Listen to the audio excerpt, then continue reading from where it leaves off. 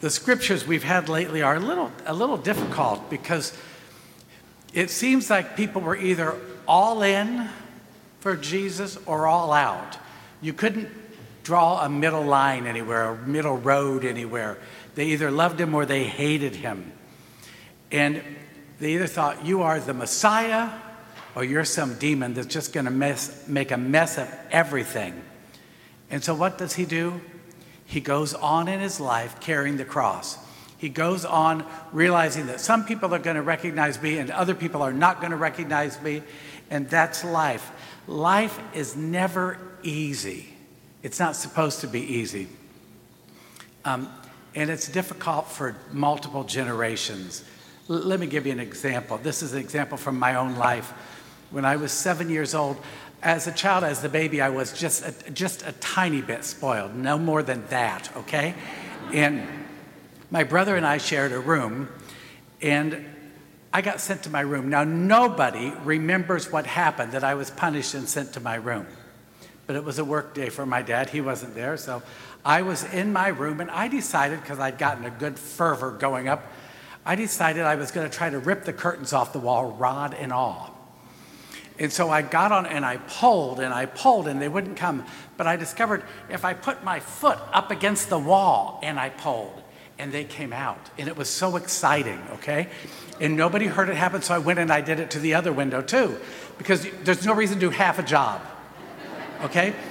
So I had them both, and they're on the wall, off the wall and on the floor, and they're full length. So there's a lot of fabric there.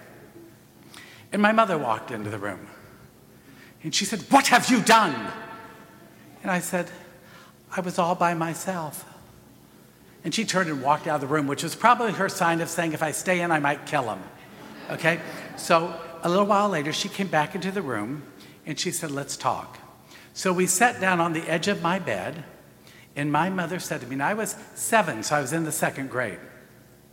And she said, "Danny, mothers don't want to discipline their children. But if we don't discipline our children, they won't be good children.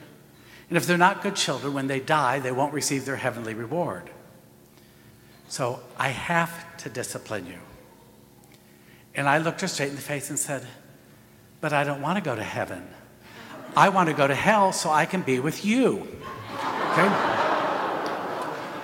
To which again, my mother left the room. Now, this is what surprised me. See, you're surprised that happened. That didn't surprise me. What surprised me was within 10 minutes of that happening, my father could leave his office and get home. And I vividly remember my father said to me, "Your mother is not going to hell, but we're not sure about you." And with that, he paddled me, and he put me back on my bed, and he said, "Don't come out of this room all afternoon." And I said, "What about if I need a bathroom?" And he said, "Don't come out of this room all afternoon." And I did not. I did not, because I could tell that he was ready to sell me to the gypsies or something.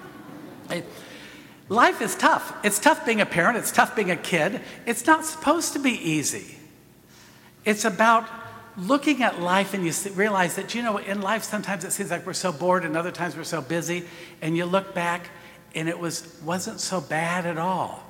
But sometimes we're in the midst of things and it's difficult. It's hard. I think that's where we are as American Catholics today. It's the same thing everywhere around the world, though, really. Kids have mouths sometimes. I was never very patient when I was a principal with kids with a big mouth.